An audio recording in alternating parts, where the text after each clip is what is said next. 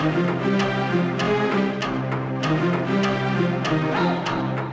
the movie house to your widescreen at home, Radio 111's going to the cinema and the streaming services on Flicks and Picks with Brian Mendoza. So grab your popcorn and beverage of choice and step into our screening room for our weekly forum on film. Now, here's Brian. Jurassic Park ends with Jurassic World Dominion. Hi, this is Brian Mendoza here at Flicks and Picks at Radio 111. I hope you've been seeing some really great movies. I got to see one that isn't unfortunately very good, but we're going to talk about that. Jurassic World Dominion is one of those movies where I just gotta bring up a Spielberg quote about the production of The Lost World, Jurassic Park 2. So, he directed the first two Jurassic Park movies.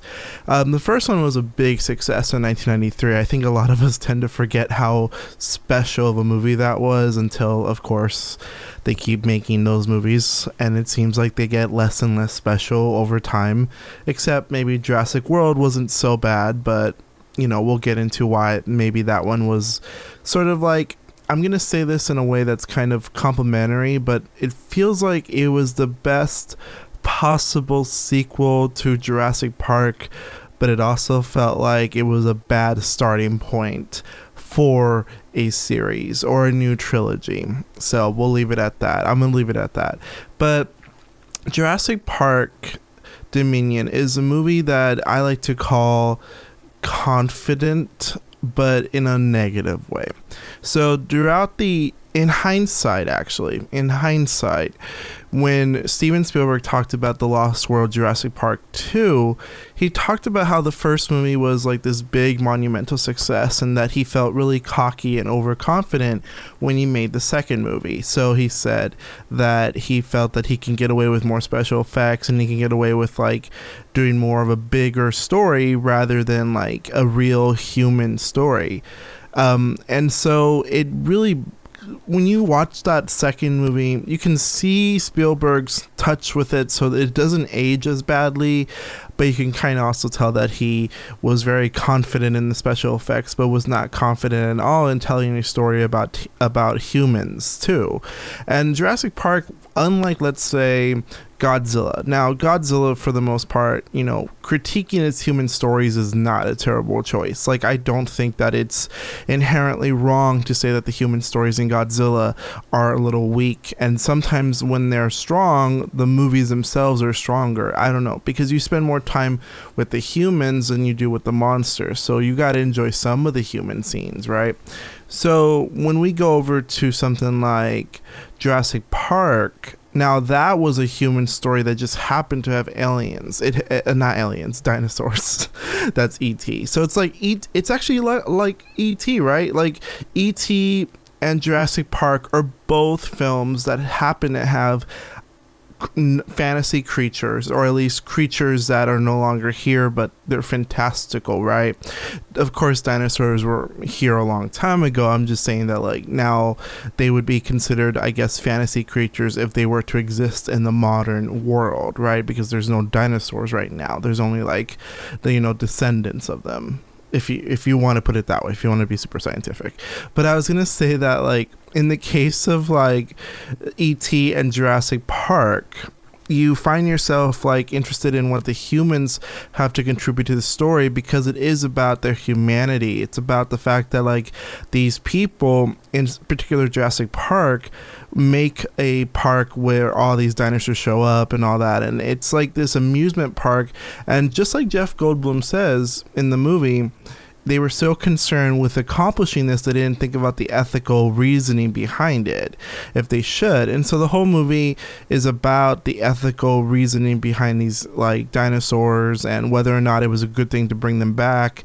And it was about the humanity, about the real like human desire to see something that you've studied come to life, like to see something that theoretically you study but you see it physically happen. You actually see your theory in practice. That's why that famous scene where Sam Neill's character is looking up and he's like, they do walk in herds or they march in herds, right? That is a famous scene for a reason, because you see this man who has studied dinosaurs all his life get his theory confirmed. So that's why it's so moving, because you understand that feeling. You understand that feeling of like studying something and being so invested in something only for it to be true, right? Like when your biggest guess in the world turns out to be true. And so you're very happy about that.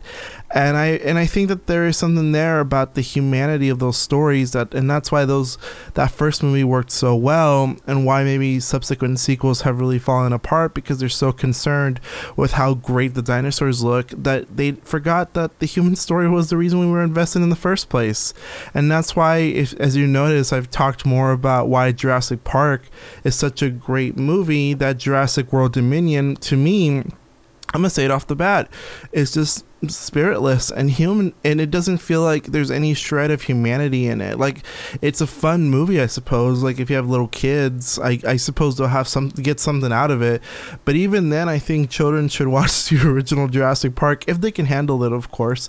I mean, it is notoriously creepy in some parts, but it is a movie that, you know, it has its statements about science and all that, but you end up just not caring after a while. I stopped caring, especially since the last film, which wasn't even directed by Colin Trevorrow, and the last film I think was even worse than this one.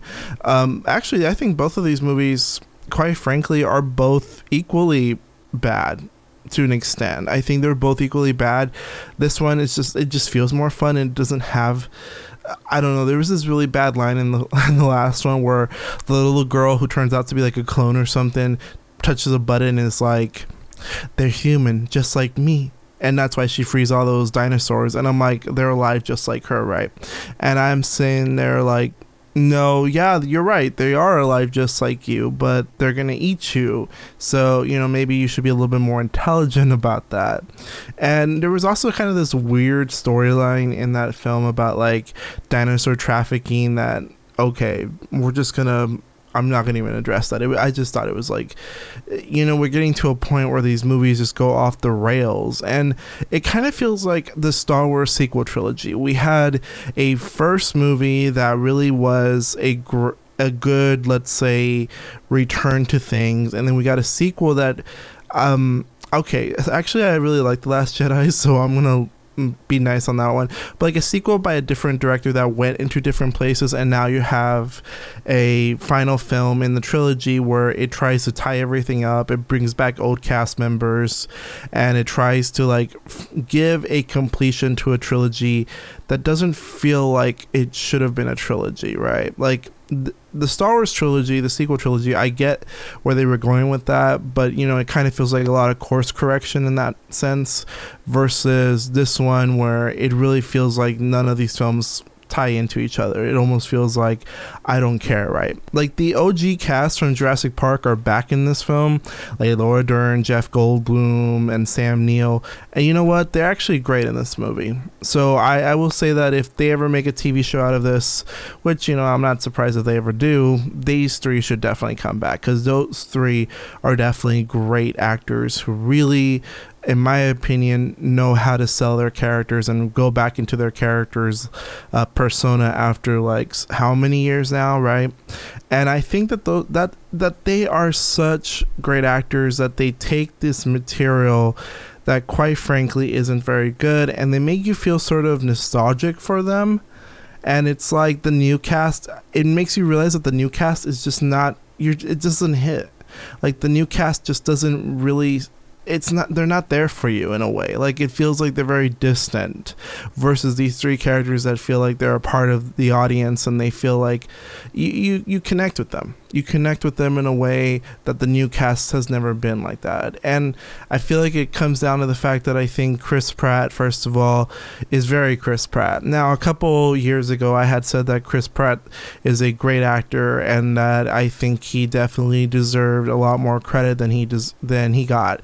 And now, in hindsight, I don't think that anymore. There's been a few things where I don't think Chris Pratt is that good of an actor. I think, if anything, he's good at playing his little parts in movies. He's good at playing Star-Lord and Guardians of the Galaxy, and he's good at playing that one character on Parks and Recreations, which hasn't even aged that well either.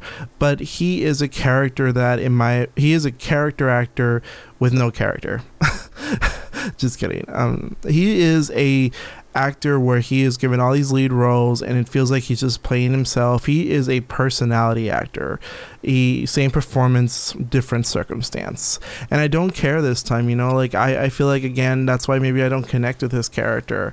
And his relationship with the dinosaur Blue, which, was cute in the first one, but I've noticed people connect with Blue, and I'm like, I don't really connect with Blue. I think maybe because I don't. That's really it. I just don't. And the Bryce Dallas Howard character, I like her. I think Bryce Dallas Howard is an infinitely better actress, better performer than Chris Pratt, and certainly outclasses him in the film. But again, she's given nothing again. This is a case where, she is such a great actress that they just don't give her anything to do. And I'm not sure why they keep doing that to her. They just find her to be sort of like, I don't know how to put it, but they make her out to be so unlikable in the film that I end up liking her because I'm like, girl, you got to do better for yourself. You just got to do better. But I don't know. I feel like this franchise is just a bunch of nothing for me at this point. So, is it a bad movie? I don't know. I don't want to say it's terrible, because when you say it's a bad movie, it leaves a certain kind of connotation. I'm gonna say it's a very mediocre movie with a lot of stuff in it that maybe might be fun to some audiences, but I just don't care anymore. I think if this is how they're going to end the franchise, which I don't think this is going to be the end. I feel like they're going to eventually do another one, which, of course they are, because they're already talking about it.